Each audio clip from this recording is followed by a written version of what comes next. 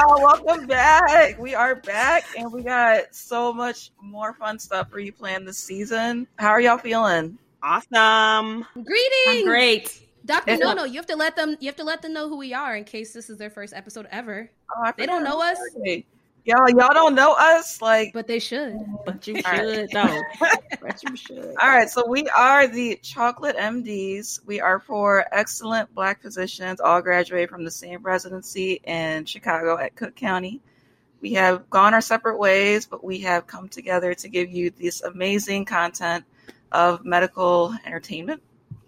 So we are glad to be back. We took a little hiatus for the summer, but we are definitely back to give you some more content and to let you know what you missed. So, yeah, thank you for the air I horn. have to say, I loved your introduction. Like, you just literally summed us all up in a few words. I thought it was really great. Can I just say that I expected to be well rested upon return, but y'all out here in these streets with this COVID won't let me be great. I'm exhausted. COVID is not going away, so we just gotta. COVID will not go away. It is not. By y'all, she means the general public, not you, the listener. I mean, it might be you, the listener. We hope it's not you. No, you've heard enough of us to hope that we hope it's not you. So tired. So many God, FMLA forms. It's just like I felt like when we went off break, there were literally like 5 top, history making stories in the same week that we went off break. And I just been compiling everything like in our little social media inbox of like, oh, this is great stuff. We got to talk about this when we come back out on the air. But then it got to like 5 stories and the 10, 20, 30. And I'm like, all right, y'all, I can't keep up. So, so we got a lot of stuff. I mean, that just goes to say we got a lot of stuff to tell you about for the 2 months that we were off the air. So, yeah. I thought that we should give anybody that is interested, i.e. our listeners, updates on our lives in case there's been any changes. Mind you, the rest of Chocolate MDs will probably say, ain't no changes in my life, John, got to know nothing. But I will say this, update from my life, Dr. Sunshine. You guys have known that I've introduced myself as like living in La La Land and living in the Bay. I'll be moving to Los Angeles soon. So I'm actually relocating, which is a big move for me. Yeah. Not that you guys know us personally or anything, but just know that from now on, my anecdotes on my day-to-day life will be coming from the LA area instead of the Bay. I've enjoyed the Bay. We have lots of listeners in the Bay as well. Everyone who I've met, all of you who do know about this podcast, thanks so much for listening. And the Bay has been beautiful to me. But I'll be relocating to LA next week. So that'll be cool. Anybody else have any updates they want to share with the peeps? Any changes over the summer? I am still in Chicago, but I switched hospital systems. So if you ever get admitted at Northwestern, I will probably see you there. Oh, she let people know the real, all the information. I know we're going hard in the paint. I switched to nights.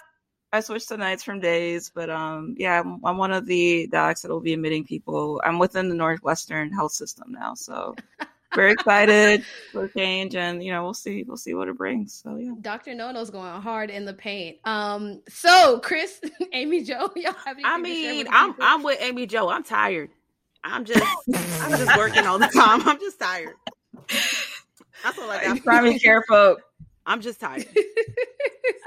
I am. Yeah, we're out here like cranking them out. So outpatient has never been busier. I've made no moves. Oh, y'all missed Amy Jo's birthday. Y'all missed the whole Leo season. That was a move. Yeah. There was a Leo season. That was a vibe. Y'all missed Chris's birthday and Amy Jo's birthday. I know. They had a vibe. It was a good day. I had an amazing birthday. Got lots of love. It's been busy. You know what? I have to say, that's one thing I miss about working in the county system. We used to have all the federal holidays. I'm like, why y'all don't recognize Veterans Day? It's a federal holiday. Why you don't recognize Christopher Columbus Day? I know he didn't discover America, but I'll celebrate it. I just want the day off. You're like, I just really want the day off. I mean, the VA got that hookup too. Like, they literally get all those holidays and off, in Chicago, we got Lincoln's birthday as well. Oh, that is true. We did. And I was just like, this is great. We got President's Day and Lincoln's birthday. I feel like I was always working on the holiday though. Like for some reason, I was always on inpatient during the holiday season, and so I never got those days off. No, I used to get them. I had clinic. No, good and well. You don't believe in no Christopher Columbus. The only Christopher you acknowledge is Wallace. Exactly. Right. Talking about, but this calendar though, why am I seeing patients on Monday? I thought it was Columbus Day. Isn't that a thing? Oh, I'm so hurt about that. For real. Like, I be hurt. And then we used to have clinic on Tuesday. So I used to have the Monday off and had like a long weekend. Oh, that's nice. But it's okay though. You know, what's important is that we're all here and we're all here for the listeners to kick off season 2, which we're really hyped about. Yay!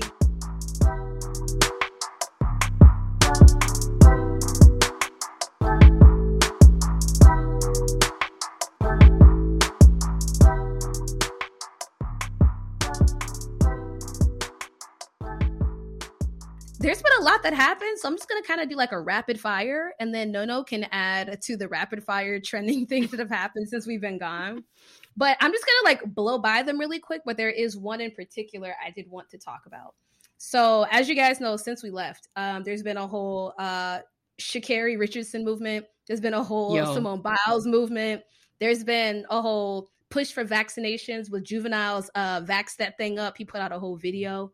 There's been a lot of things happening. On the downside, kind of sad, there's been a lot of actors and actresses that have also passed away during the summer, including some that just passed away recently. So there's been a lot of things, both ups and downs, that have been going on all over the place. Now, what I actually do want to talk about is the recent lawmaking and abortions and things that are happening in Texas. But before I get onto that, was there anything that has happened since we've been gone that y'all like, yo, we need to talk about this? Which can be anything that I've mentioned. I mean, to be honest, I'm on Instagram, I'm on Twitter. I have been tweeting my little heart away because I do that frequently. So I have been very active on Twitter in regards to everything Olympic based because I'm a huge Olympics junkie. So I have said my heart's piece on the poor coverage of the Olympics on NBC, which was abysmal, and Simone Biles and Sha'Carri. I've tweeted my life away, so I've talked at max about a lot of these things. Is there anything on anybody's heart they'd like to discuss? I feel like I'm like you. Like I've already expressed like my feelings about like everything. I was so over the Olympics, not watching it because I love watching it, but I was overworking so hard to see the Olympics. Like I purchased the Peacock, like app so that I could. Oh my gosh! Yeah, so that I could see because Peacock would play the replays. Like so, in order to watch like women's basketball, like the new 3-on-3, tournament that was there, like I wanted to see all of that. And you couldn't find it. And the replays were like ridiculous. Like you couldn't really get a good schedule. It was so annoying. So I was like, okay, that was the only way I got to see them. And I was very satisfied to watch everything. But it was rough, man. Because even they were like partnered with like USA. I'm like, is this on USA? Is it on NBC? Is it on Peacock? Is it on Peacock Replay? Like, what if I want to watch it live? Like, there's some things I like, I'll be honest, y'all. If I really care about an event, I'm going to watch it live. I'll stay up until 3 a.m. Cali time, and I'll watch track and field 100 meter. Like, I will watch it. That's me. Like, but it was pretty poor coverage in my opinion. But yeah, there's been lots of things. Like Nono said, she's posted stuff on our social media. She's giving you guys highlights and stuff. I know she had a whole list. I'm sure I didn't even touch on any of it. Yeah, I think the important stuff would have been like I think I tweeted about the Texas abortion law for a good week straight because I was just so appalled at how like disgusting it was. But there are some other like breakthroughs in medicine, like the Moderna actually is setting the test the experimental HIV mRNA vaccine in people. So that was like a big breakthrough with that, and unfortunately, like what Dr. Sunshine said, we've had a lot of celebrity deaths in like the time that we've been off the air. I think the most recently would be Michael Williams from The Wire, was found dead in his apartment. And I think right before we went off the air, we were actually going to talk about, addiction. Because I think the cause of death was heroin, I believe, is what was projected. It was like which I believe we had predicted, or we had talked about, drug addiction earlier in the year, but, I just found it so ironic that like all the characters that he portrayed, like in The Wire and like some of the other shows that he was in, that it that's kind of what he passed away from. And I'm just, that one hurt. Like he was an amazing actor, and he's definitely taken from us way too soon. So more prayers being sent out to his family and everything during this time. But Jesus, that was rough to see. But even during the pandemic, mental health period, which we try our best to, we kind of sprinkle it through each episode. It kind of comes up like organically. But, mental health during the pandemic has been a huge thing, mindfulness and just, people who have like anxiety, depression, suicidal thoughts, things like that. So, it's important for everybody to just be taking care of themselves, because the pandemic is doing us all no favors. Amy Jo already said it, like it's coming in waves, and we're in this for the long haul, y'all. Like that's COVID's not going away. It's really not. Yeah. But so there's been tons that have happened. For those of you all who don't really keep up with the news, don't really keep up with politics, I just want to highlight this what's going on in Texas really quick. I'll give you guys the Cliff Notes version. So basically what happened is that there's this law in Texas that basically bans, physicians, clinics, so on and so forth, from performing an abortion on a patient once there's a detectable heartbeat, which happens around like 6 weeks of being pregnant. So there was this law that was going on in Texas. And what happened is that the U.S. Supreme Court, they declined to block this law from being enacted. So there's a lot of like double negatives in there. Long story short is it came up to the Supreme Court. There was a 5-4 vote.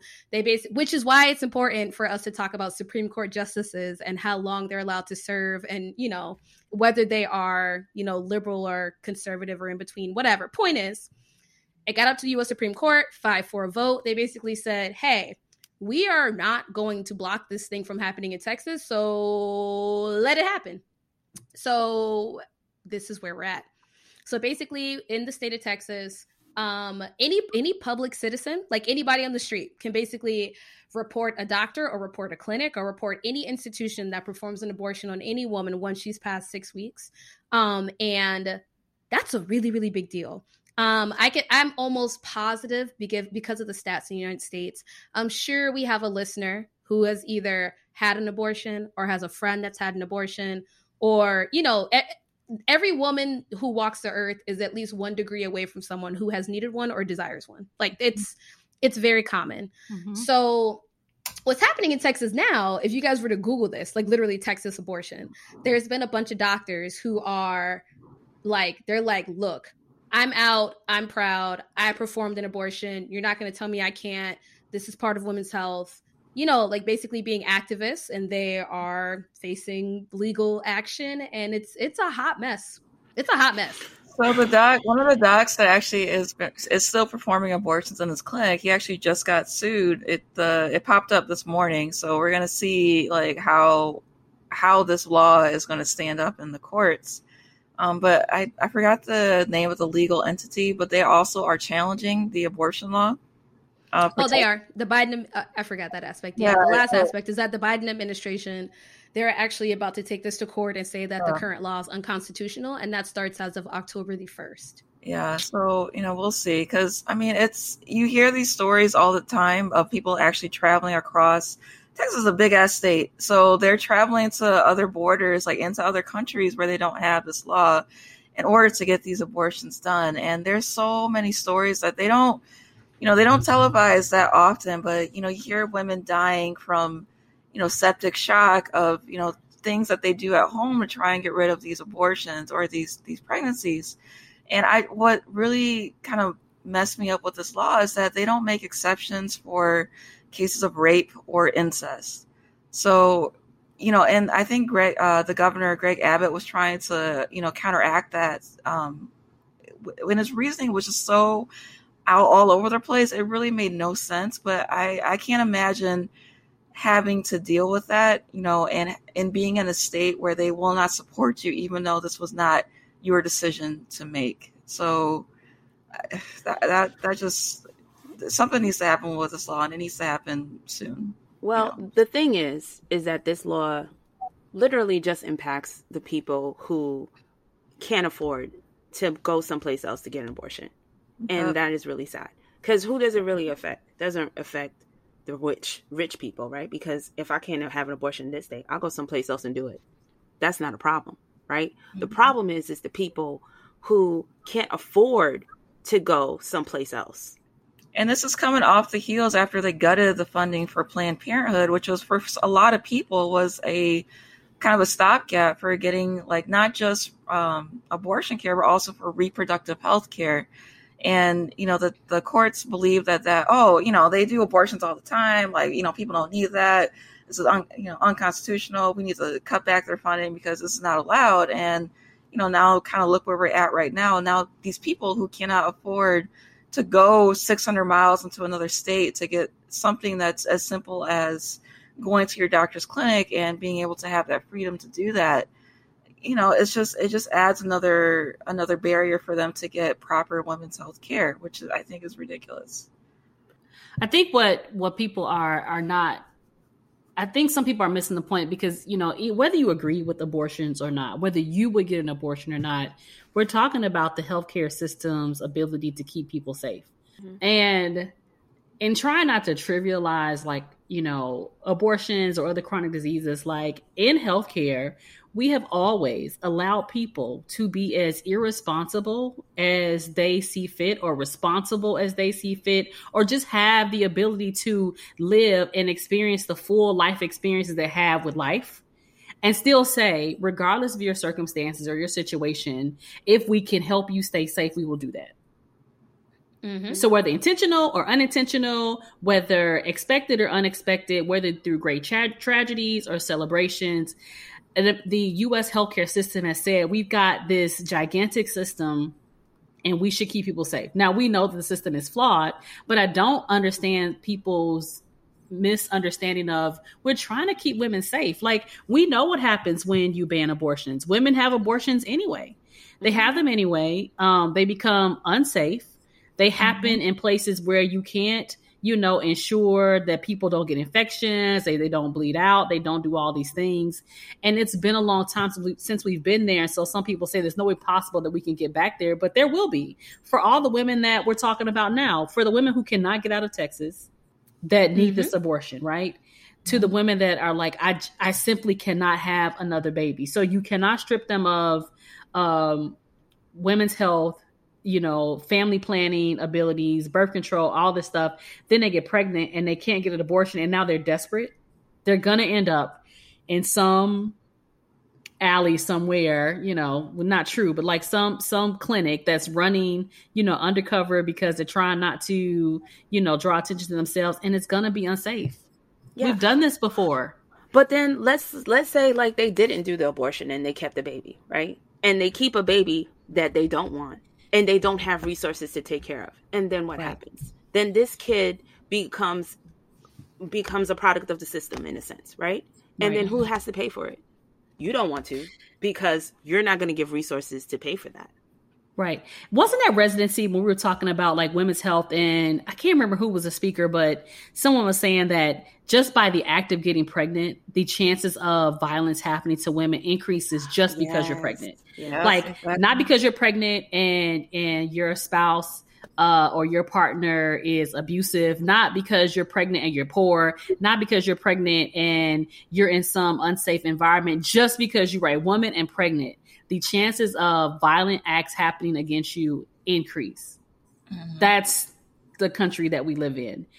And so not only do women have that to, you know, have to manage, you're telling women that any event that you think you're unsafe, or any event that you think you're not ready, or any event that it just is not going to work out, or any event that your life is in danger, right? Maybe you can't carry this baby to term unless you miraculously find yourself not pregnant tomorrow. There's no way you can make that happen if you're past 6 weeks.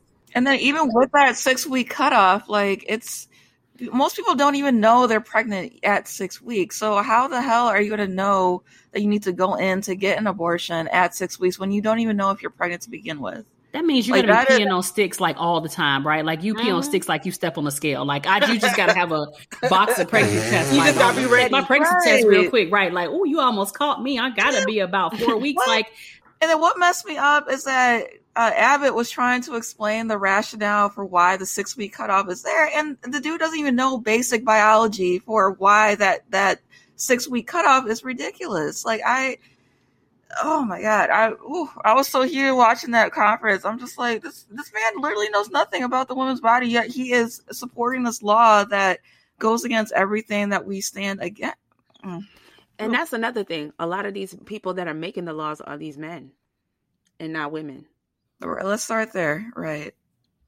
Iron, I don't know why you thought this would be a Cliff Notes version. This could easily take up the entire hour. No, I mean, well, I wanted to discuss it. This was the only thing I really wanted to discuss because I feel like it's important, just in case we have a listener who, because I'm gonna be real with you, I have a lot of friends who don't watch the news anymore because it messes with their mental health. So there's lots of people who don't even watch the news, or they limit their updates to only certain things. So in case they missed it, this is something that you need to know. And we have listeners in Texas, so I think it's important to know that. But even worse than that, in that whole Abbott press conference thing, it's like, and there was like a section of it where like they were talking about the only reasons why they would approve an abortion. And it was like, if her giving birth to the baby would cause like debilitating, life-threatening, inability to even like live her life, period, then maybe she can get an abortion. It was like a maybe. And I'm like, what? Like, they're like, oh, maybe if we thought that she was going to have a heart attack and a stroke and all these other things, then maybe we would consider. And I'm like, okay.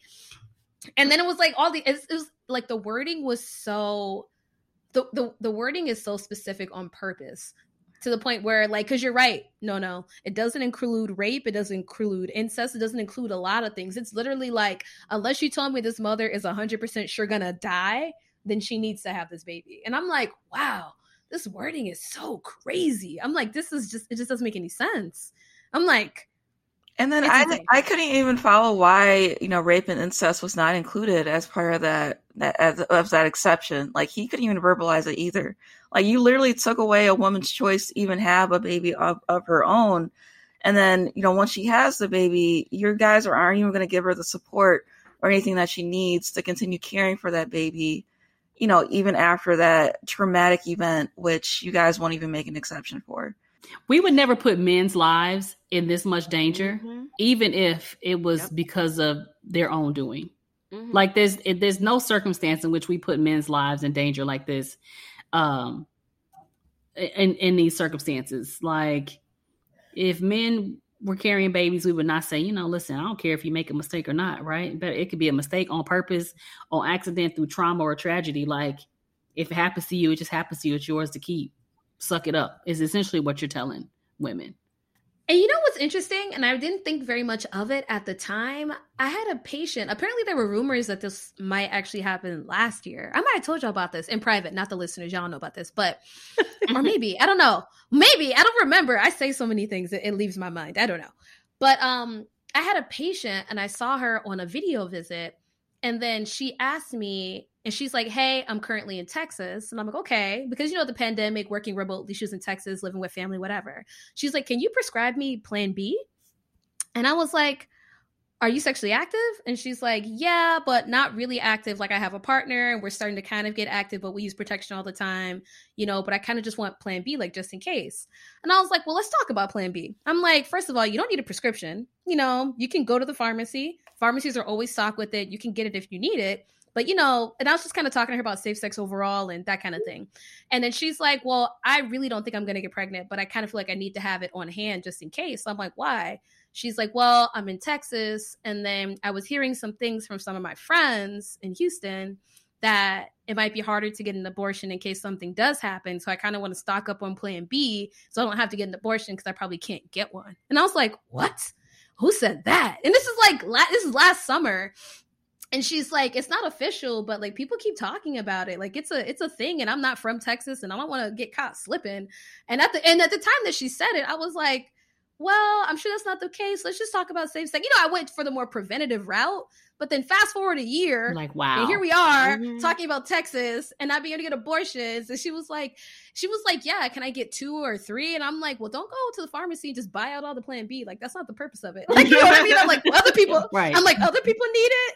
But she was like so paranoid. She's like, well, what if my friend slips up and she can't get an abortion? I'm like, I don't think this is a rule. I don't think this is a law. I was so blown by the whole conversation, but I was happy that she was thinking ahead. Yeah. But then I was like, I don't think that's a law, girl. Like, I don't think, and you know. The crazy thing is, here we are. Think about that. Like, in a society that supports women's health and reproductive rights, that should not even be a question of having to stock up on Plan B and contraceptive methods because the state that you're in doesn't support that.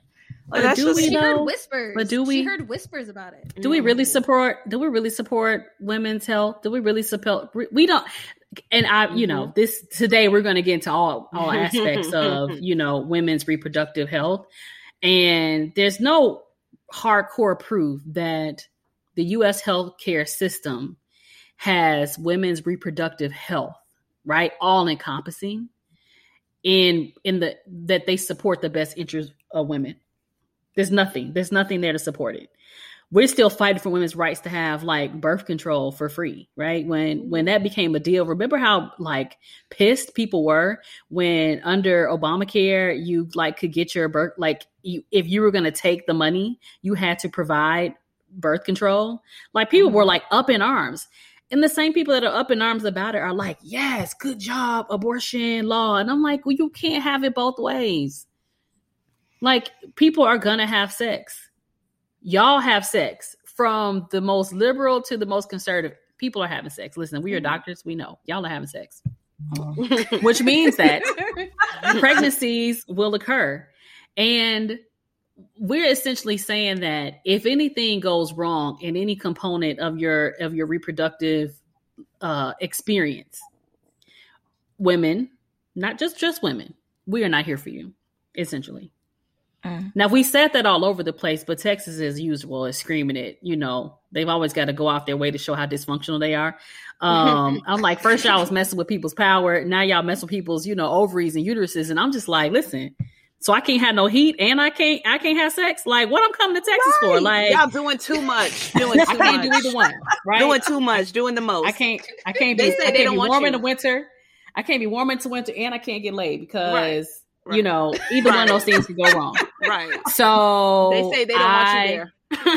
They don't want you there. Listen, right? I'm gonna have to be out because mess around and right. Yeah, it'd be trouble in Texas. Like it's just, and it's so it's so unfortunate because you know women they want you to find a cuddle buddy to keep you warm because you don't have heat, but then y'all can't smash because you better not make any friction because if you light more than a match up in there, like you are in trouble. You on your own. I mean, that is physics 101. You create the friction so you can generate heat. You know what I'm saying? Okay, right. So you know, just like golly, and so I was disappointed. I was just like, you got to be kidding me, like. That we all are together, like, yeah, this makes sense. But it's crazy that you now have to think about which state you're going to settle in now, because if you're in a red state, it's so much harder. But if you're in a blue state, it's a little bit more liberal. Like our governor in Illinois actually announced, like he rebukes the Texas law and was saying like all these protections he would have for women if they came over and came to Illinois and settled here. But they got to get there. That's the problem. Mm-hmm. The people that I'm most concerned with, like who was Dr. Dodo? I think you said it. Like they got to get there. Like the women who like don't have anything aren't Chris. no abortion. Fine. Let me go on over here to right. Let me go to Chicago real quick. Like what? Right. No. And the most part, you live in those red states a lot of times because the taxes are low and the cost of living is a lot better. But because of that, the downside is you have less services.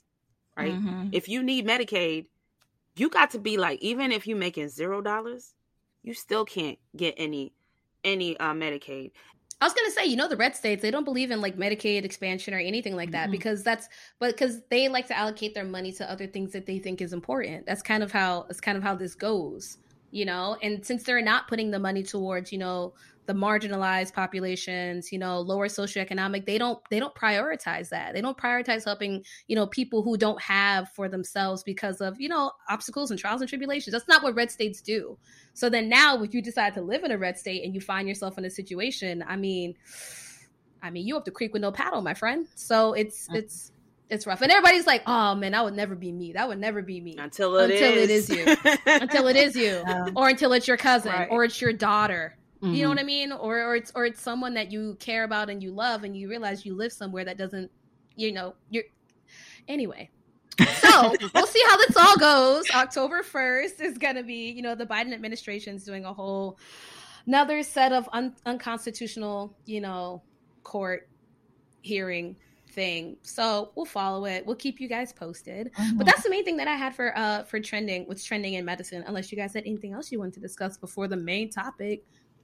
Da, da, da. Mm-hmm. No, I think that was it.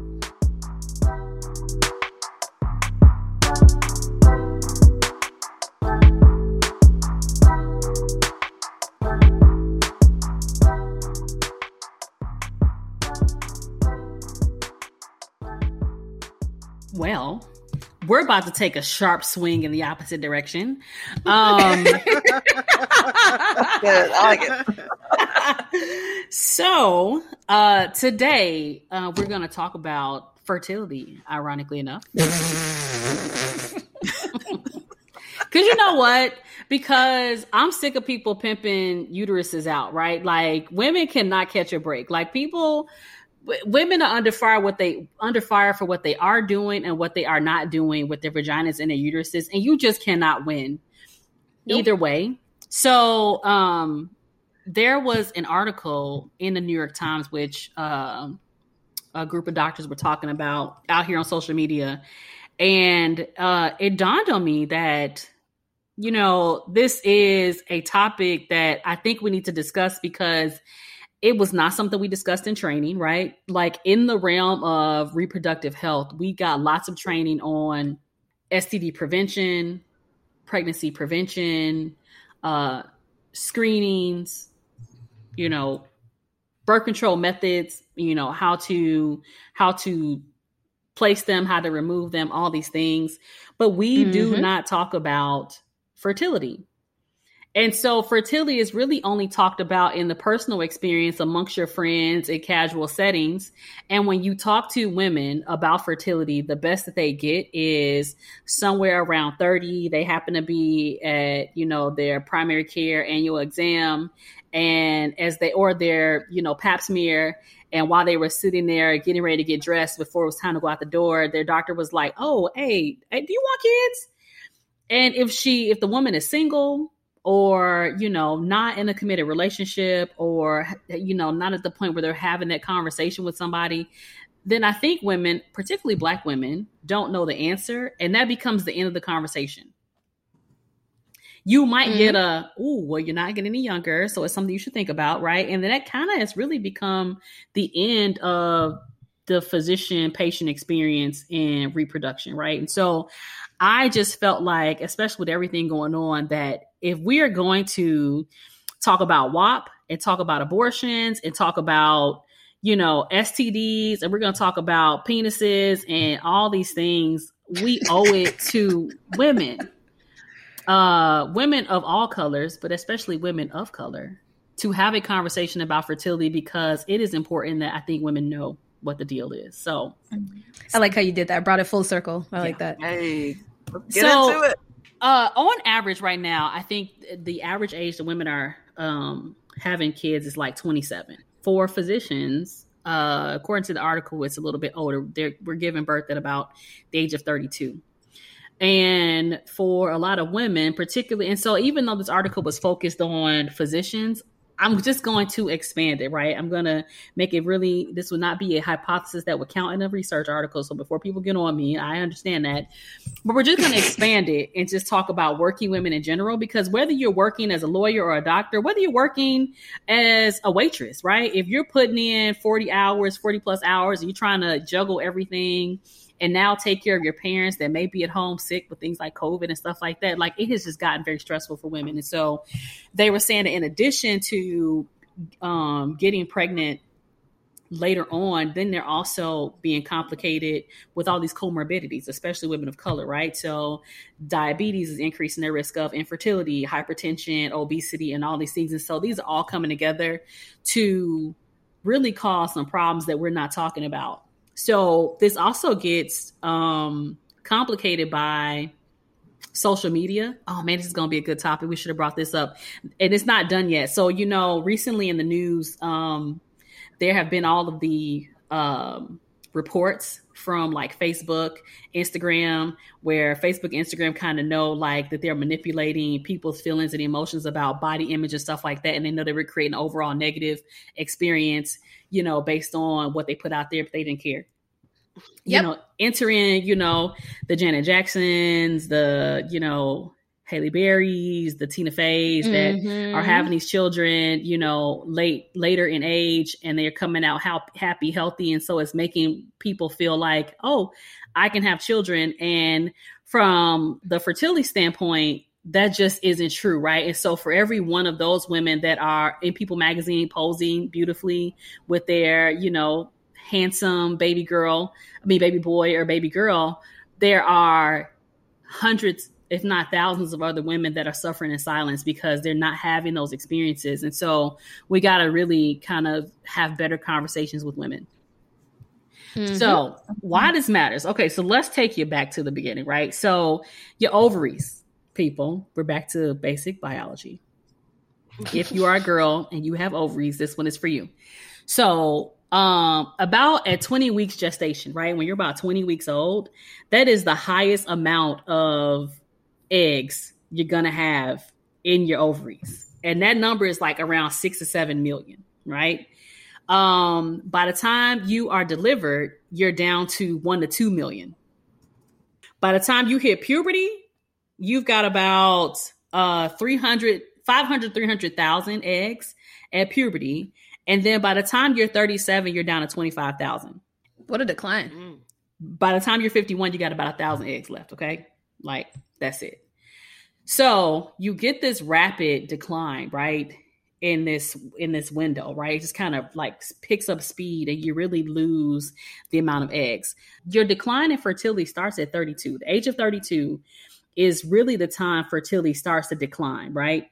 But you really don't get like that rapid decline happens at around 37. However, if you remember, I told you that the average, physician, or I'm assuming working woman, is having babies at about 32, which means that there is a high percentage of a chance that by the time women are starting to have babies, they could run into fertility issues, whether they know it or not. So, that's really become a big issue. And so we are not, addressing it. So I talked to a few fertility specialists, and it is their expectation that, a part of the women's health education is the discussion about fertility.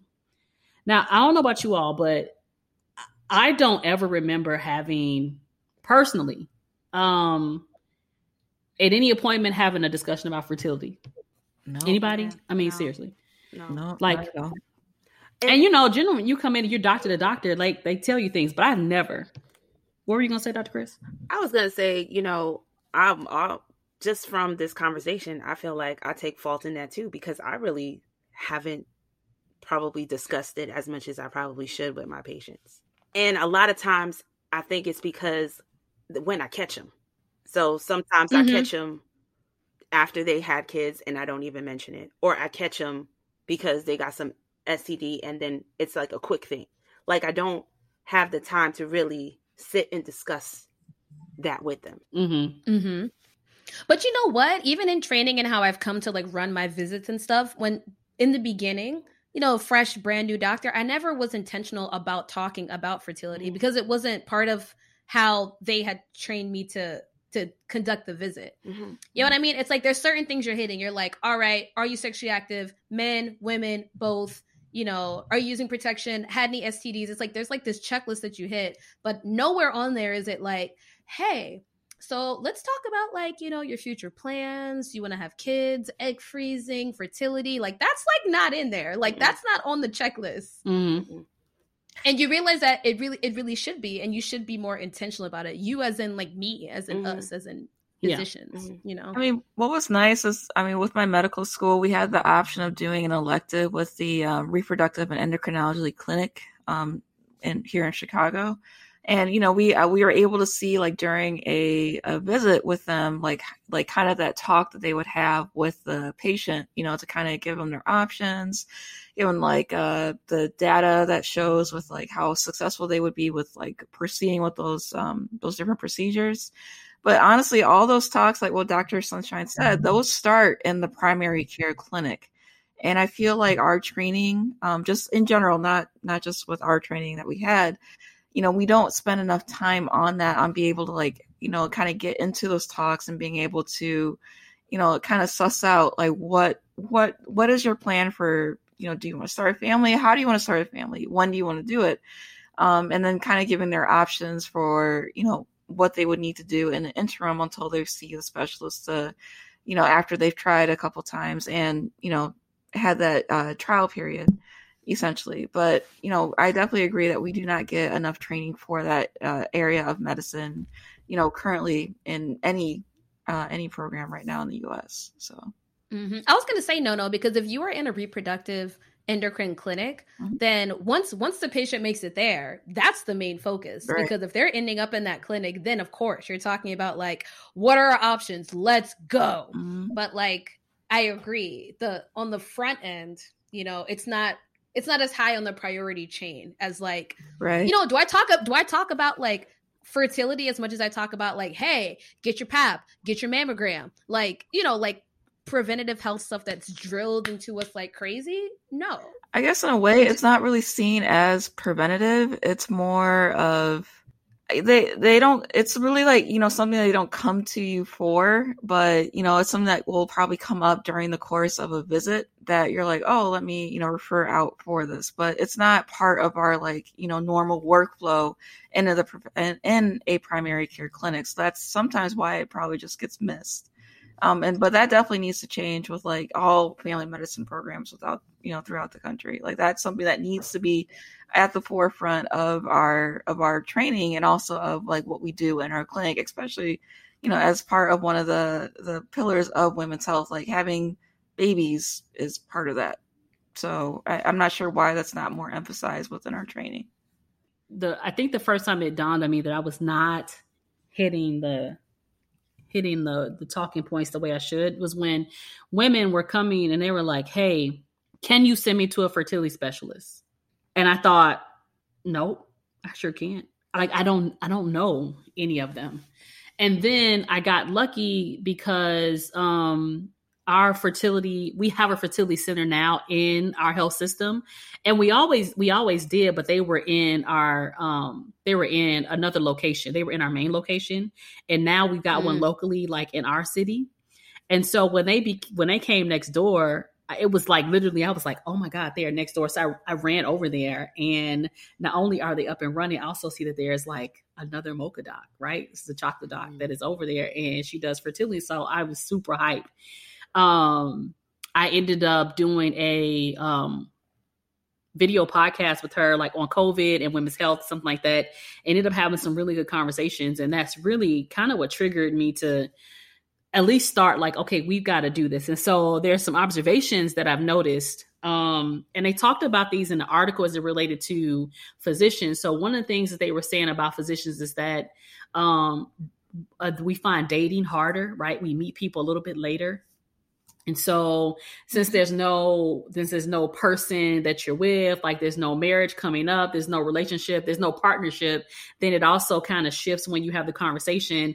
And in the traditional route, you know, you refer out. So what Dr. Nono said is right. You refer out for very specific reasons. If they are less than 30 and they've been having intercourse for a year and find themselves to be unsuccessful, like rigorous intercourse, like at least 4 times a month or something like that. If you are having sex 4 times a month, regardless of if you're tracking your window or not, at least 80% of those people will result in a pregnancy over 6 months. It's a rough estimate, right? Yep. Don't kill me on the exact stats, right?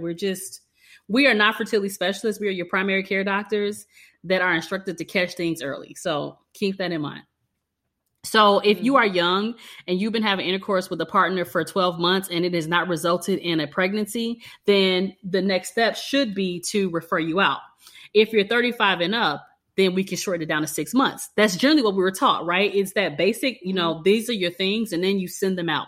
But that requires a couple of things. It requires, one, you to sometimes initiate it, and or two, that person to have done something attempting to get pregnant, right?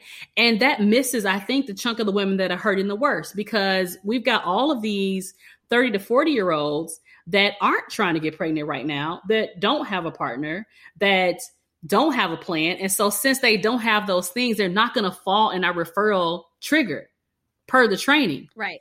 That's problematic, because everybody that we're talking about in all these articles about fertility and all this stuff are people who found someone later on, right? Could not have kids until then. And so we've created this thing where unless you, especially for, especially in Black communities, are you married? Do you have a man right now? Can y'all have kids right now? Well, when you're ready to have kids, then you can talk to your doctor. And by the time they get there, that is simply too late. That is so true what you said, because that's exactly how I think. If someone comes and tells me that sometimes I get patients that come in like, oh, I just want to see somebody just to check to see if I can have kids. And I'm like,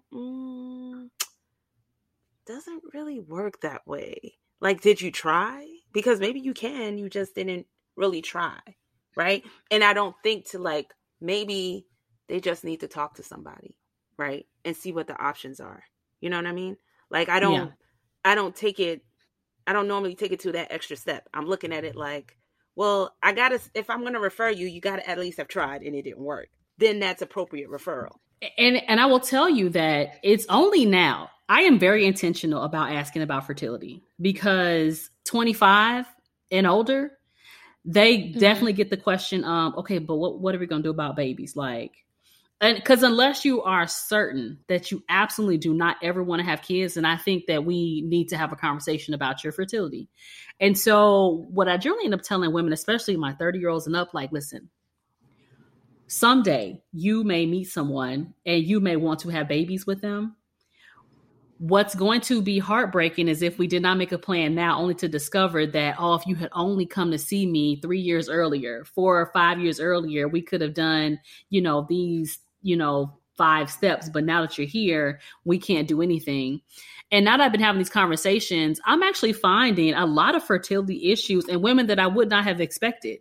25-year-olds with premature ovarian failure. I know we call it something else now, but that is the diagnosis I have in my head. And I would not have known it until I actually started talking to the specialist, paying attention to medicines they prescribe. And the only reason why I noticed it, I was like, this sure looks like some fertility treatments. And I'm like, hey, what are you on this for? And, they're like, oh, well, this doctor gave it to me, but I didn't like how it made me feel. And so I just stopped taking it. And it was only after asking her questions that I'm like, wait a minute, let me dig through your chart. She's got fertility issues and she's early 20s, right?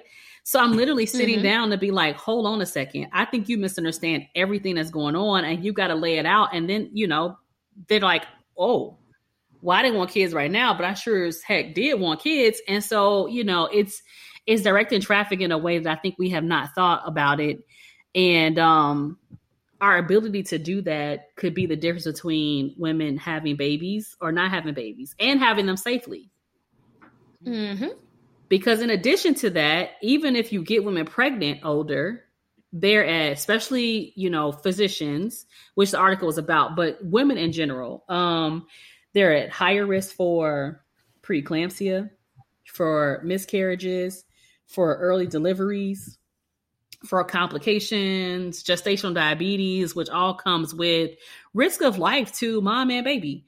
So, we've got to just do a better job at asking. So we know that fertility starts to decline at 32, but you start to see a sharp decline after 37, right? So keep in mind at 37, somewhere between 37 and 50, which, for people who are already in their 30s to their 50s, it does not take long at all, right?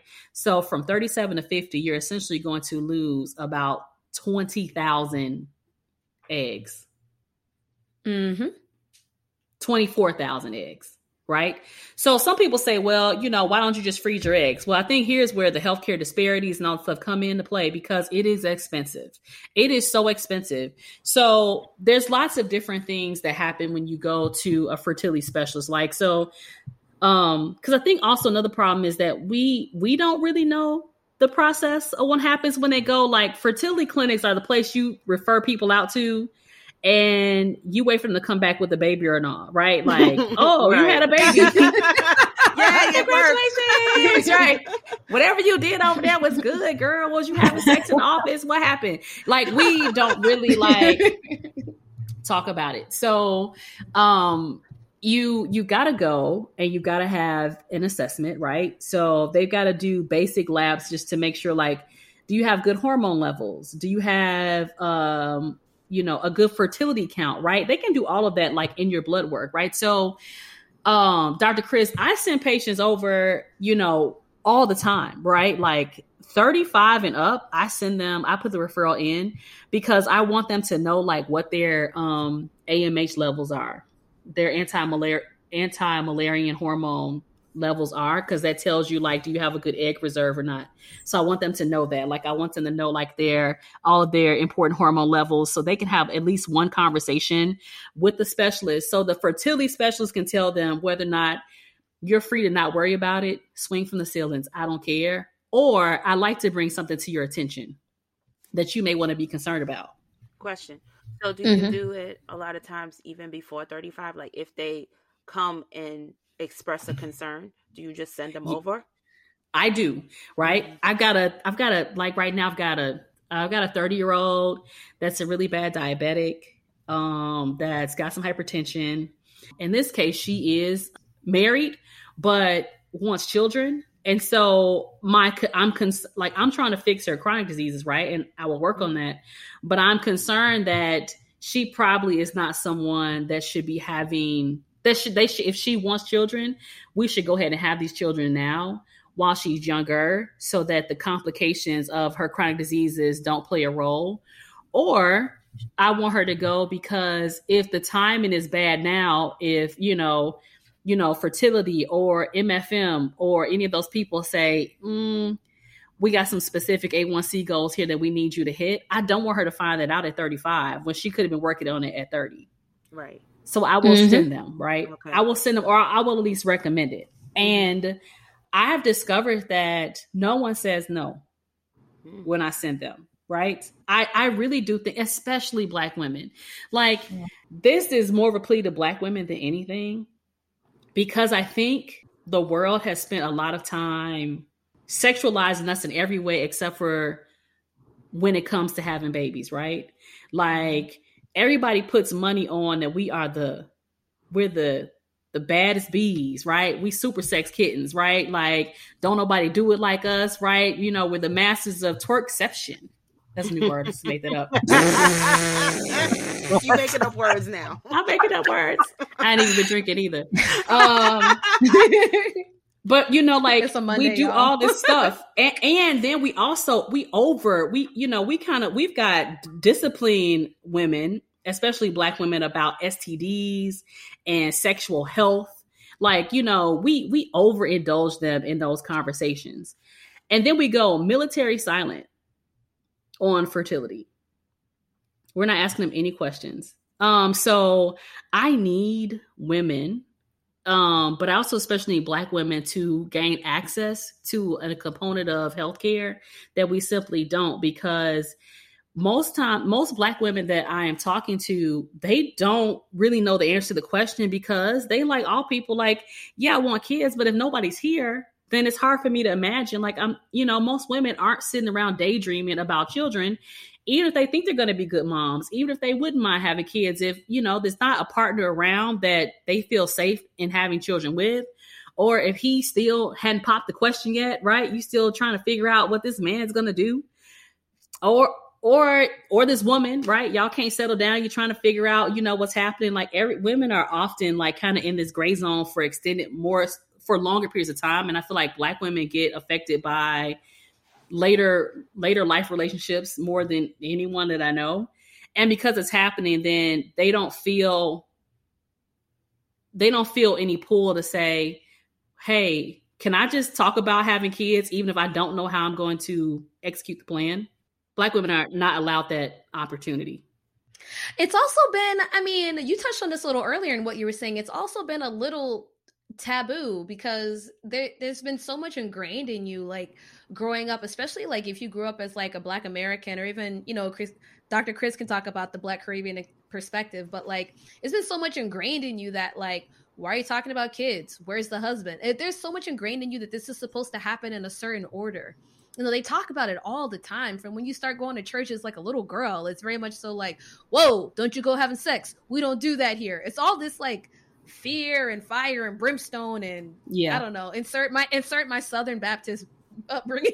I don't know, whatever. Hey, look, preacher's kid in the building. I agree with you. It's all like, and the Lord, you know, it's thus saith the Lord. And if you have any problems with it, then you take it to the Lord, right? If he did it for Sarah, he'll do it for you. What you mean you got to be worried about it? The Lord will find you a man. Like it's all of this. I mean, it's like it's half cultural, half like religious, like undertones. Like at least being in the U.S., like, you know, you can't have a kid before you get married. Like that's just a big taboo here. And it still is, but I feel like with the new generation coming up, you kind of see a little bit more leeway with that. But then, you know, you kind of get into the other argument that, you know, again, the sexualization of Black women in this country is not something to be overlooked. You know, I feel like people just think that we're automatically fertile until we're just not, you know, and that just goes up into like our older ages, which is it's not the truth, you know.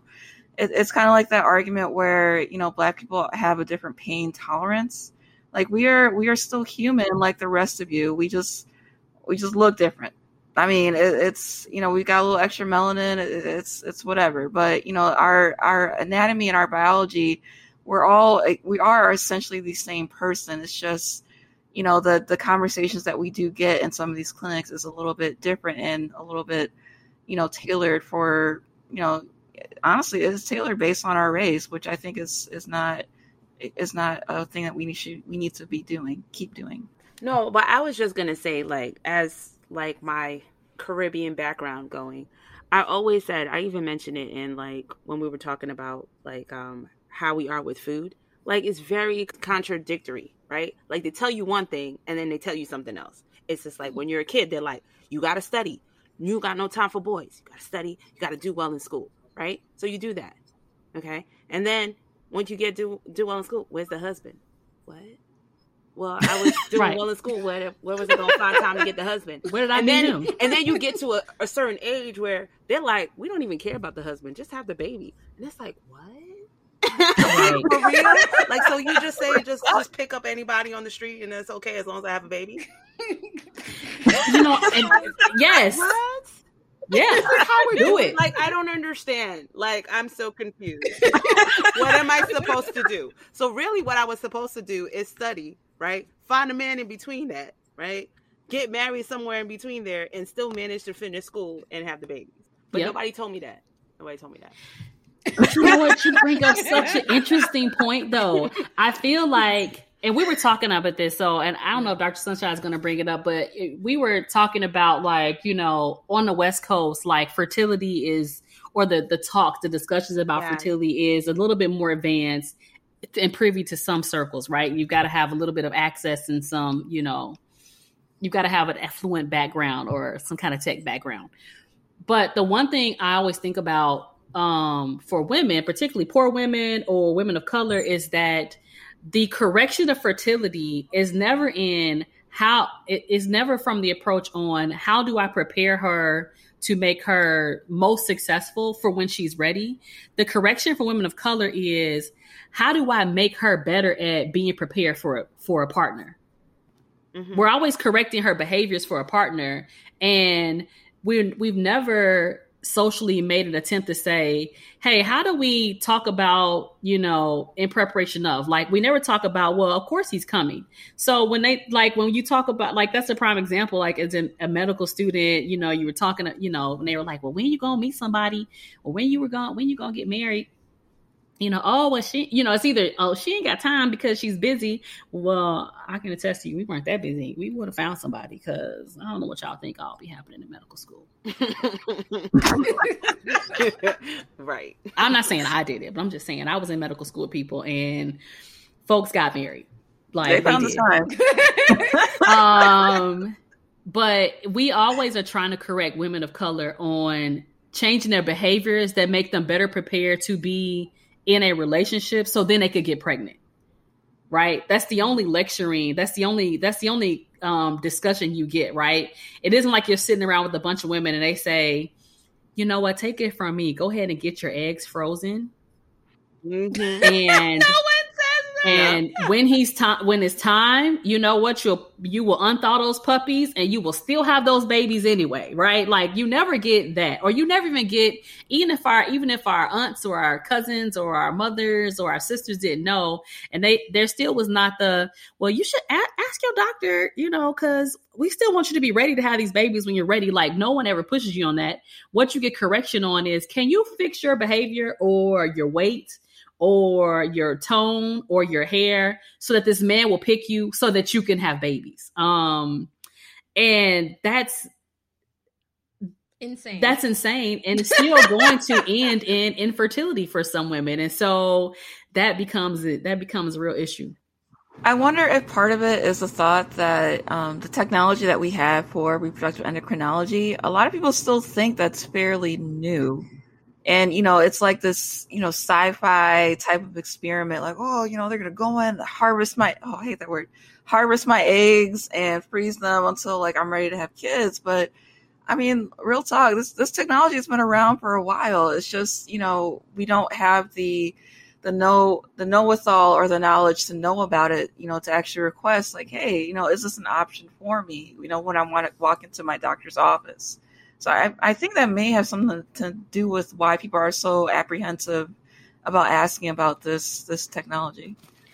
I don't even know if they're, I don't know. Maybe I'm getting a little too deep. You guys know I do that. I don't know. Maybe I'm getting too deep with it, but I don't even feel like my patients are apprehensive to ask about it because of the technology. But I feel like when I do bring it up to them, which I started to do within the last year or so, especially being in the Bay, it comes up more often now. When I do bring it up to Black women, the look on their face is like, half of it's like surprised, and the other half of it is like, yeah, I want to know about that. Like, it's like, It's like a half and half. It's not like I'm anti. It's just that the thought had never occurred to them. Mm-hmm. But I feel like after everything we've been talking about, after you've been conditioned to think a certain way for so many years, it just doesn't naturally come up to them to ask me about that. Mm-hmm. So then I have to acknowledge that aspect about the culture and ask and bring it up to them. Because if I bring it up to them, then they're like, I never really thought about it, but tell me more. Yeah. They're like, wait a minute. And that's a good point. They're like, especially if they tell me what they do and I know that they might work at a job that might cover part of it. I'm like, oh, this is a perk your job offers. You should, let's talk about your family planning. But I don't know, for Black women, I just don't think it naturally comes out to them to just be like, hey, doc, tell me about that egg freezing. Because where would they have gotten that from? Unless they have a friend in other circles, because women in other circles talk about this all the time. Mm-hmm. White women in other circles talked about this when they were in college. They've had their eggs frozen forever ago.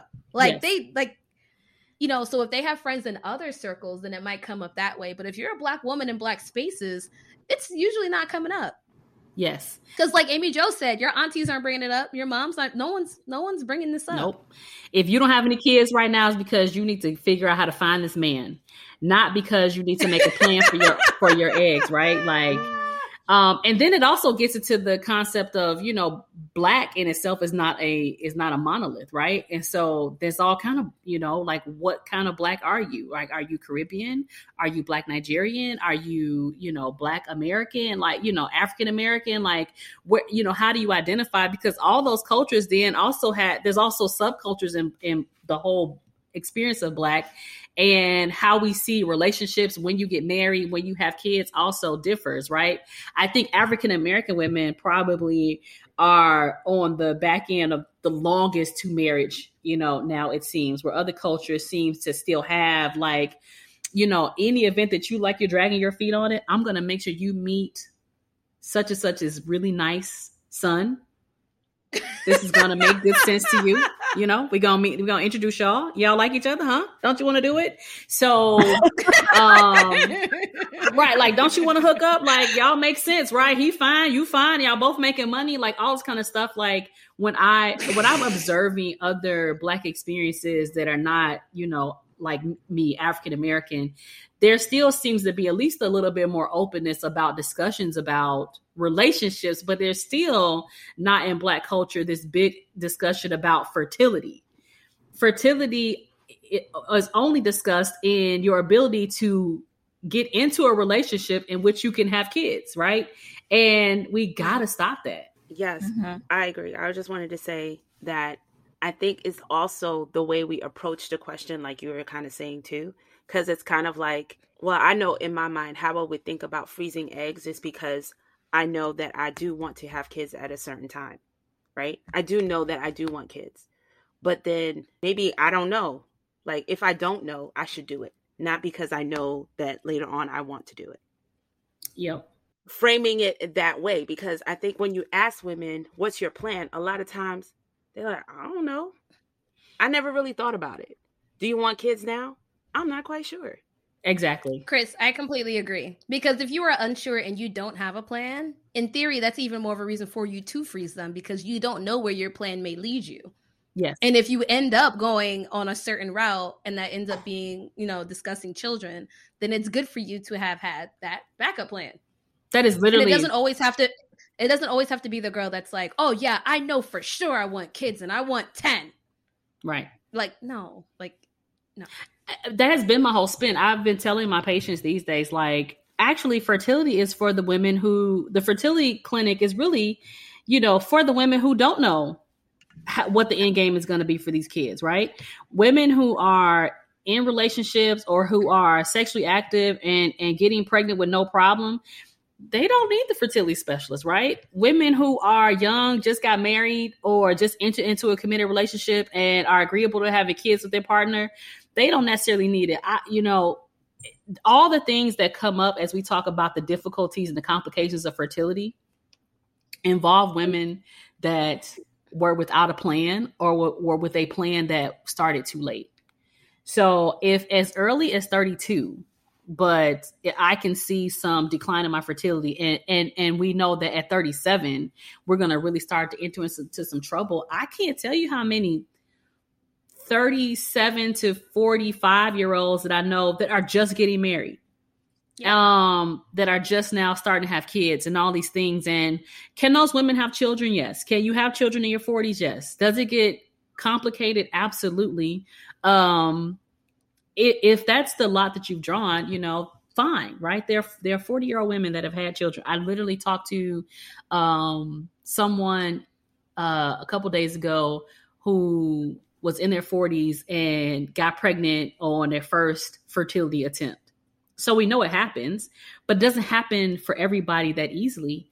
And so, you know, that's the thing. Now, I don't want to miss this point because one of the things that I think comes up that prevents young women, particularly young women that have limited resources, like young medical students or young undergraduates or young law students or people who are working service jobs and not paying you a whole lot of money, is that the cost to treatment for fertility is very, very, very expensive.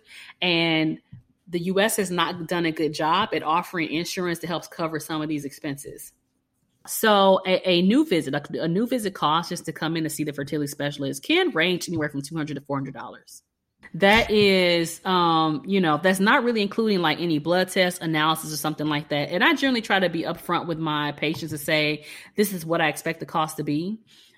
But I think it's worth the expense because I think it will help you lay out a plan.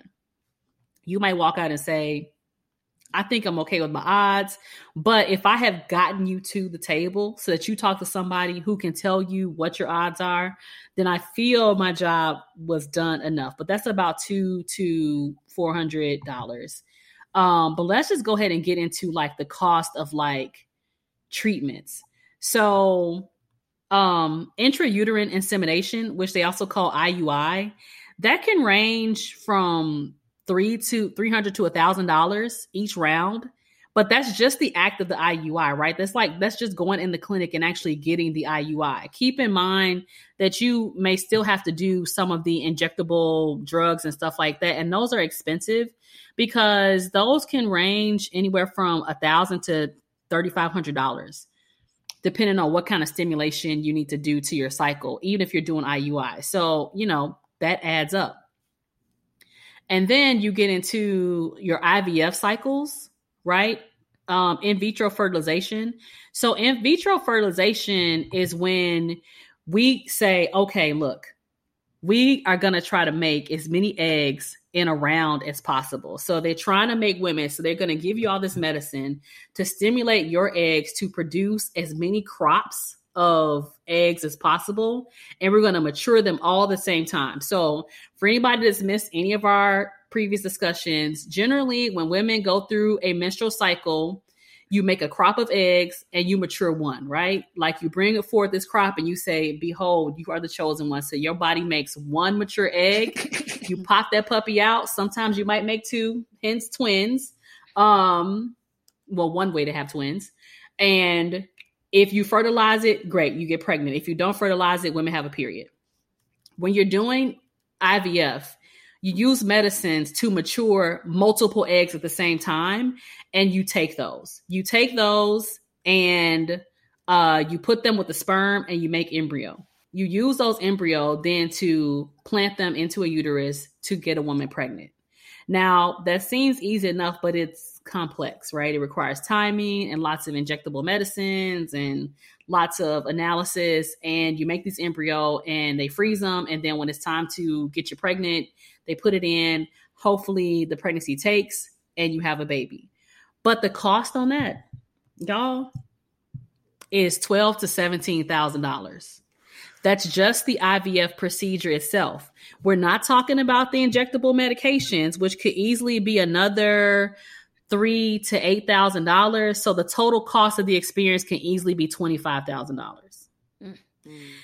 So, and I say this to women that are out there, maybe you're in your late 30s, maybe in your 40s, maybe you're having some fertility issues and you think, oh, if I had just done it when I was 20, girl, listen, I ain't had $25,000 when I was 20. So, welcome to the experience of being, women of color, women, socioeconomic issues, and it's cash and carry because most insurance companies don't cover it. That is not covered by Medicaid, right?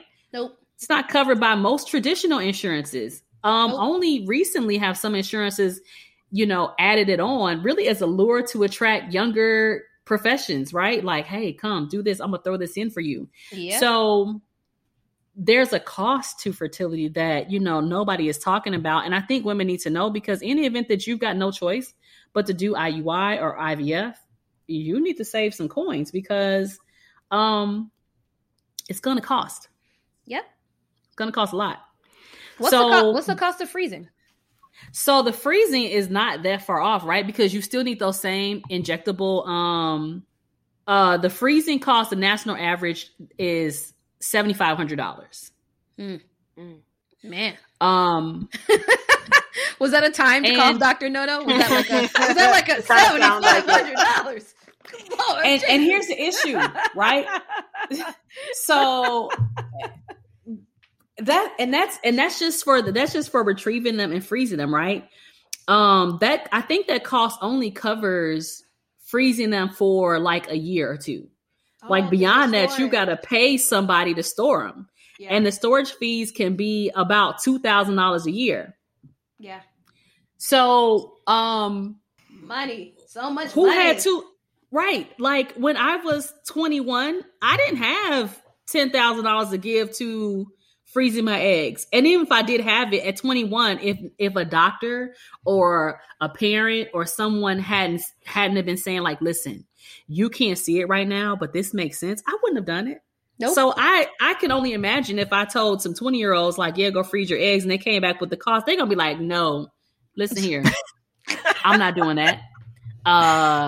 Not in the least, right? That's tuition. I can't do it. So, you know, I it's mean, so they're also expensive. hella fertile at 20, so that's probably the last thing. That's probably not even the thing that they're thinking about, like, in their 20s. Like, oh, I'll find somebody, like, you know, go to this frat party. Listen, at 21, you're still focused on trying not to get pregnant. What? It's such a mind switch. It's such a mind switch. Right. It'd be confusing. It's not like when we're going into the clinic for like our regular preventative checkups, like they're not throwing at us like, oh, I mean, you're trying to start a family, you know, like what are we doing with that? They're like, wait, didn't you just try to tell me about contraception just like 2 minutes before this? Like what's going on? You know, so I can understand why people would be confused like in that age, but honestly, it's kind of like a catch-22. Like we have to give that teaching at a point where, I mean, you probably would have the highest success rate if you decide to, you know, proceed down that path. But it's, again, you know, if you don't hear about it, you're not going to think about it. And then, you know, you get to your 30s and you're like, oh, maybe I should have done this like 10 years prior, you know. But here's the issue. When you talk to fertility specialists, it's women of color are not coming in to do it. But the other women are very much getting their eggs frozen. Sometimes as early as 19, 20, right? Like they are making family investments. And it's not that you're making investments in your future children. You're making an investment in the ease of your future children, right? Like you're trying to make sure that when, you know, white women and black women are showing up to the table for marriage and relationships at about the same window, right? So it isn't like white women are all still getting married at 20 and black women are getting married at 50, right? Like women are getting married older. Yeah, our whole generation is marrying later. Yeah. But if I did some things in my 20s or my early 30s that made childbirth in my late 30s or even early 40s easier, that would not be a problem, because the issue for most women, even in your 40s, right? So even in your early 40s, the issue, there's lots of issues, right? I'm not, you know, saying like everybody's wait till your 40s to have babies. Like, Gyn, please don't come find me. That's not what I'm saying. But if you had viable eggs, like generally the conversation about whether or not you can have children in your 40s is not your body's ability to carry a child. It's, do you have eggs, right? Like whose embryo are you going to carry? Right. So those are things that we're not talking about. And, you know, I need these celebrities to talk about these donor eggs that they use to get pregnant. We're not even talking about that. We haven't even gotten into that at all. Right. Like some women just simply don't have enough eggs. Maybe they did fertility treatments and fertility treatments did not work out. They still want to very much carry a baby to term. They want their child to share DNA of one of them or their spouse. And so there's also a market for donor eggs and donor sperm to use to also carry babies. And so some women are using that.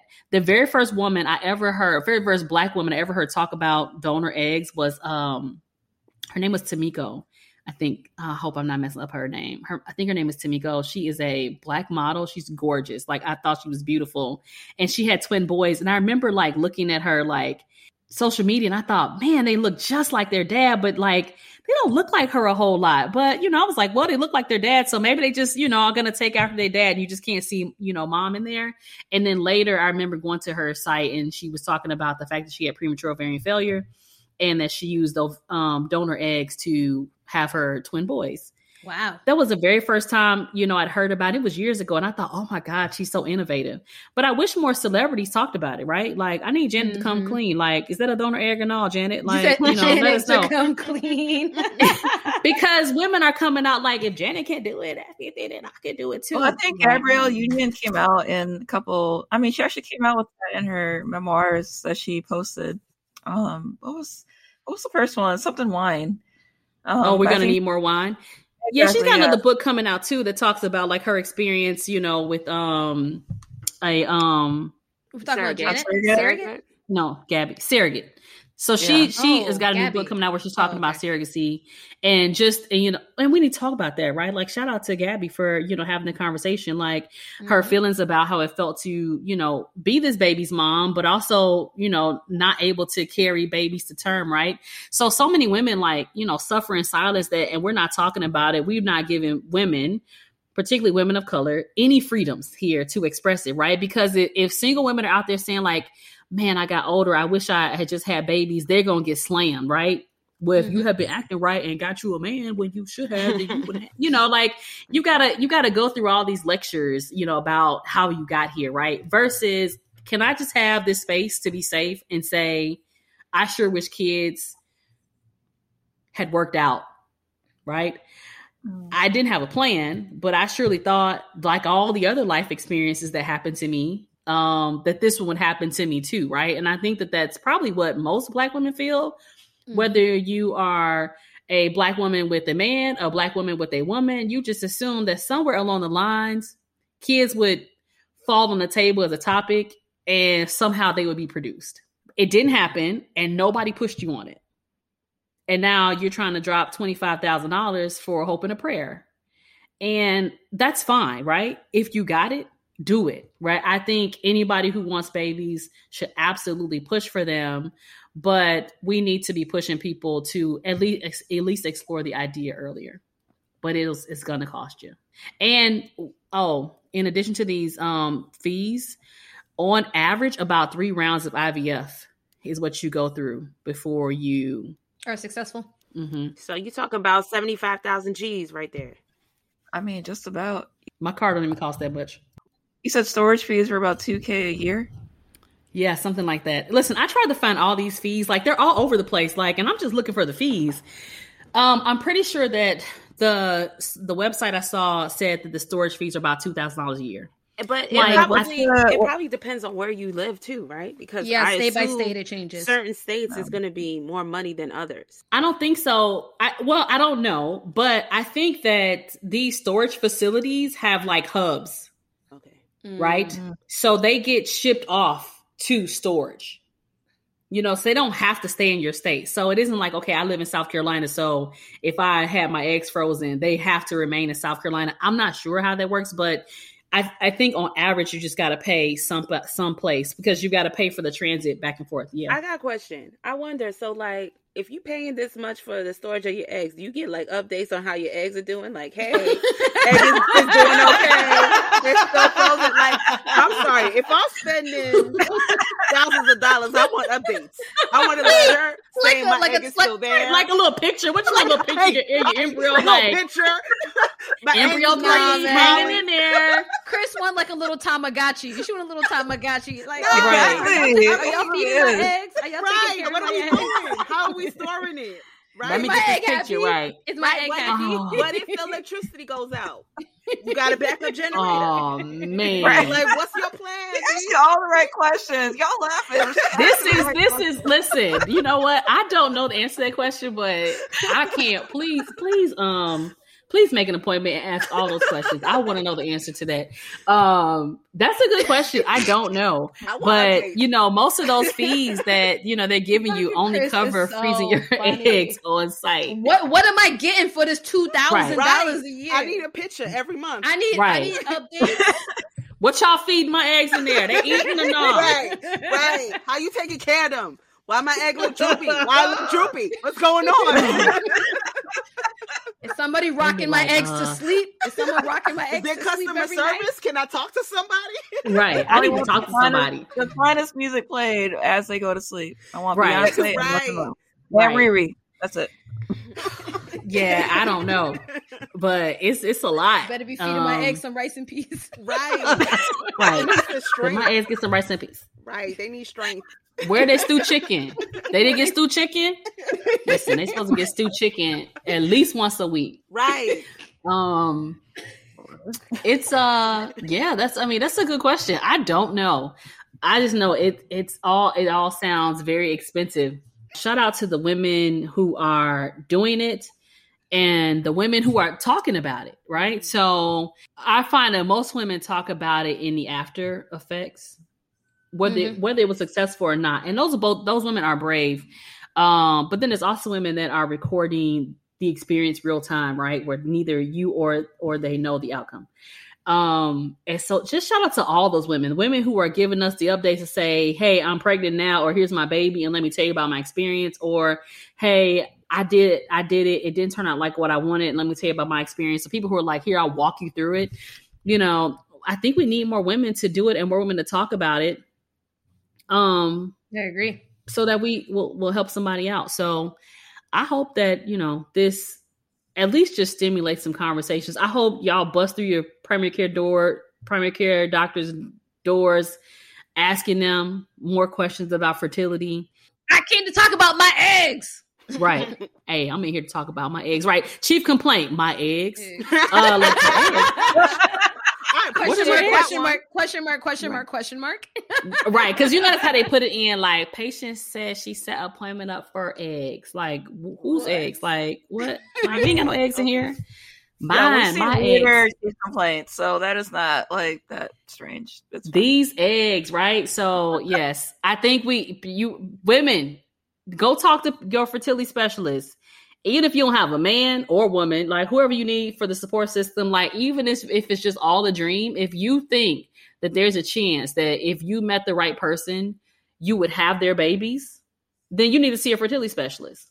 If you're 30 and you think that there's a chance that should somebody come along, male or female, because, you know, some people are not, you know, trying to be the person to carry these babies, and you're a woman.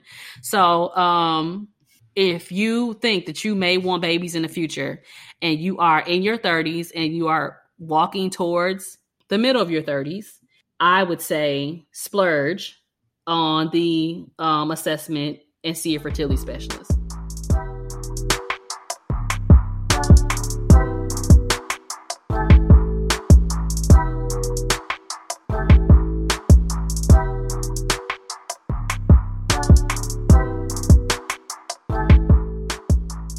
Some very good, thoughtful, interesting questions. Okay. So, hold on one second, guys. My screen is messing up. Okay. I don't know what's going on with that LeVar Burton Jeopardy drama. I wish I knew. They got two co-hosts. So they got Kyle Cummings, the Jeopardy superstar, and they also got Mialik, the girl from LeVar Burton. Oh, he's out. He's gone. And then he was like, I don't even want to, I saw something like, he don't even want to do it anymore or something. Like he was like, he's not even really interested. I don't know. He said he's waffling on it. He said he's going to put details about it in his book. Anyway, point is, I was going to do Jeopardy music, but then that made me think about Rainbow. I mean, I was thinking about this like with our little thing. Because Chris was taking so long, I was going to give her some music. Wow. I got. I can do anything. Take a look. It's in our book. Oh my God. Nostalgia. Chris, I used to love that show, by the way. Yes. Used to love Reading Rainbow. You didn't tell me nothing. What? Yeah, we all day in ourselves. On schedule. I think it used to come at 4:00 in the afternoon or something. Yep. Girl. Yeah. Based on the fact that we all know this means we probably should all be freezing our eggs right now. But that's not right. Wow. Right. When I get my life together. Hopefully. Oh my God. No, get your life together. I need get your eggs frozen, right. And then you can get your life together later. That should be the commercial. Forget your life. Freeze your eggs. Freeze your eggs. Forget your life. Freeze your eggs. Your life will come later, but your eggs won't. Right. Life later. For now, freeze your eggs. Real talk. Is that going to be in our episode summary? That's going to be on the summary. Yeah, people are gonna read that and be like, "What does that even mean?" Get your life, freeze your eggs. Oh, that's perfect. Boom. There we go. Okay. Go ahead, Chris. So the first question: should I get the third COVID-19 booster shot if I am eligible? Can you discuss the pros and cons of not getting a third vaccine? So there's a couple of issues, right? So the short answer is the answer is yes. If the CDC and the World Health Organization and all the powers that be say that a booster universally is going to be the next best step for people to keep them safe, like when they approve that, then the answer is easy. Yes, you should, right? You should get your boosters. Boosters are not far-fetched. So I have had this conversation because people are like, oh, a booster. I'm like, wait a minute, y'all. Boosters are not new. You get a tetanus shot booster every 10 years. right? You get flu shots every year. So there are some vaccines that we take and we need a repeat of those periodically. So if it gets approved for universal use and they are recommending a booster, then yes. The catch is right now they're still trying to figure out if they're going to recommend the booster for the general population. And if they are, how they're going to decide, about going with that. So when they do, we'll be able to talk about it more, but it's just not a finalized statement yet. Right. But they are recommending it for the immunocompromised people. So you have to meet certain criteria in order to get the booster shot, because the thinking is that because you're immunocompromised, your immune system is pretty low, you probably don't have as many antibodies. So doing the booster shot helps give you more protection. There's like a whole list that they did release. So if you're receiving like immunotherapy or chemotherapy, if you're going through like active cancer treatment, those would be like along the populations that would qualify. But there's a very extensive list, like on the what was Trustweb on? I think it was on this. I'll post it on the CDC website. You can find it on CDC, but CDC will link you back to FDA. Like they'll link you to each other. So they have a whole list of all those immunocompromising conditions, which right now that is like for sure the population that should definitely get the third booster now. But for the general population, like what Dr. Amy Jo said, our immune systems are still strong and they're doing their job about keeping us out of the hospital if we do get infected with COVID. But again, we just don't know like the timeline for when those antibodies are starting to wane for when we need to get that booster shot. So that's the thing that's up for debate right now. What's confusing a lot of people, like, oh, I heard 6 months, I heard 8 months, should I get it now, blah, blah. But, again, that research is still up for debate. So we just don't know enough now to know when you need to go get the shot. So, but when it does come out, y'all better be ready because y'all need it. So, Okay. So a different shift. So can you ladies shed some light on polyamory? I'm curious to know any information you might have to offer. Are we just talking about this? I'm looking at my microphone. That is the one thing I will say. They need to know their status and be tested and use protection. Well, first off, I was thinking maybe we should define, because some people might not know what polyamory is. I couldn't even hear what Nono even said. Nono, I think you should repeat yourself. And I do agree with Chris. Nono, what did you say? Oh, so, polyamory is when you have multiple partners, so sexual partners. But essentially, I would say my recommendation, because there are people that do follow that lifestyle and no judgment whatsoever. But essentially what you need to do is make sure that you yourself are protected. So being sure that you know your status and know your partner's status is extremely important. Make sure y'all are tested and you got to use protection.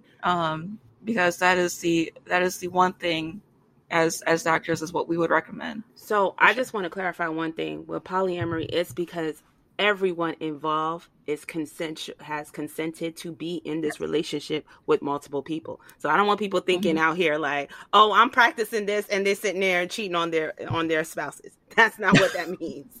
Okay. Like you guys have actively had a conversation, consented to be in a relationship, monogamous with multiple people.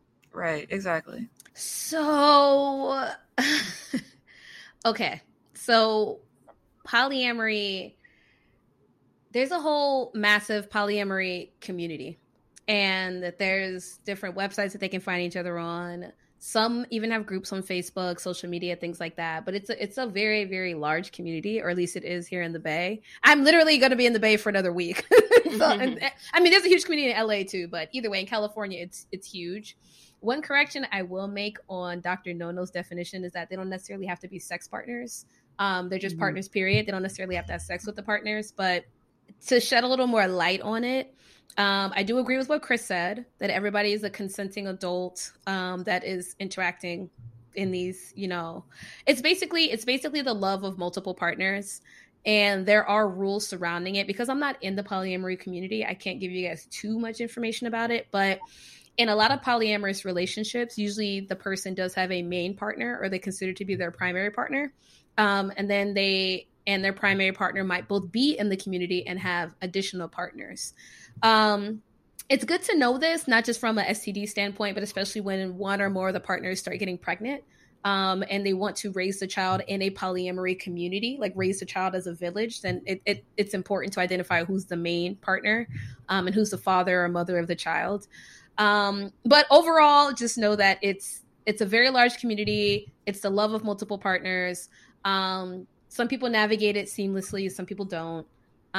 So it's it's a whole big community, completely separate from LGBT. Now, mind you can be with an LGBTQ plus and be in a polyamorous relationship. It's a whole different thing. Yeah, I do, because I don't want the polyamorous community coming at us to say, you said it was just about sex. It's not. So there are some people that are in. It's about love. Yeah, there are some people that are polyamorous, but in that circle, that relationship, that cluster is considered very much a committed relationship. So it is the expectation that the people that are participating in that relationship are committed to that relationship. And it just happens to be more than just two individuals that are, involving the commitment. And they can set boundaries for what the extent of that is. Is there somebody that can come in and out of it? Is there somebody that, always stays? Like, is there a main person? All these things. And so it actually requires, lots of communication and lots of commitment to it. Yep. But, we say this all the time too, y'all. We're not sex experts. We get to hear all the stories because we're primary care and family medicine. Y'all got some juicy stories. And so we appreciate listening to your, life experiences, but we are not sex experts in any way. But, like Dr. Nono said, I think so there's a couple of things that are important.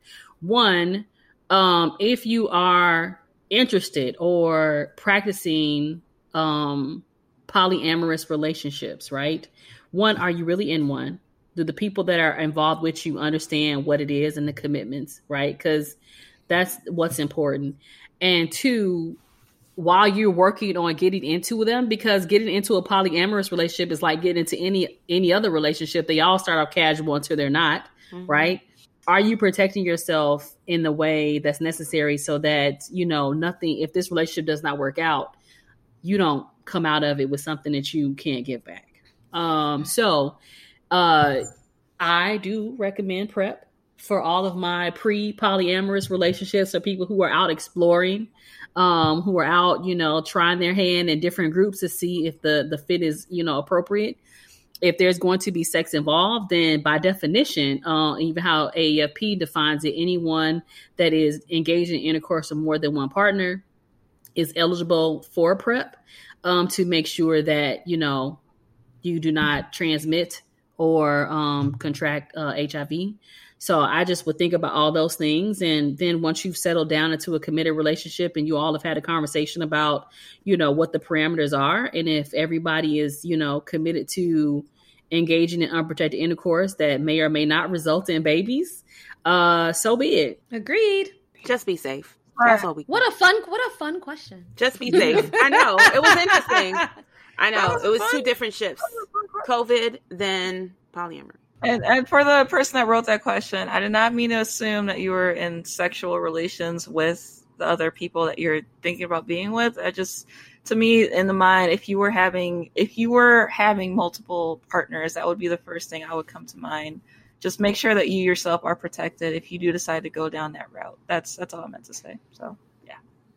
I'm sure they weren't offended. Besties. But that's a cool question. As she puts up peace signs. Right. I love it. Peace and love. Love it. Peace and love. Peace and love. All love here.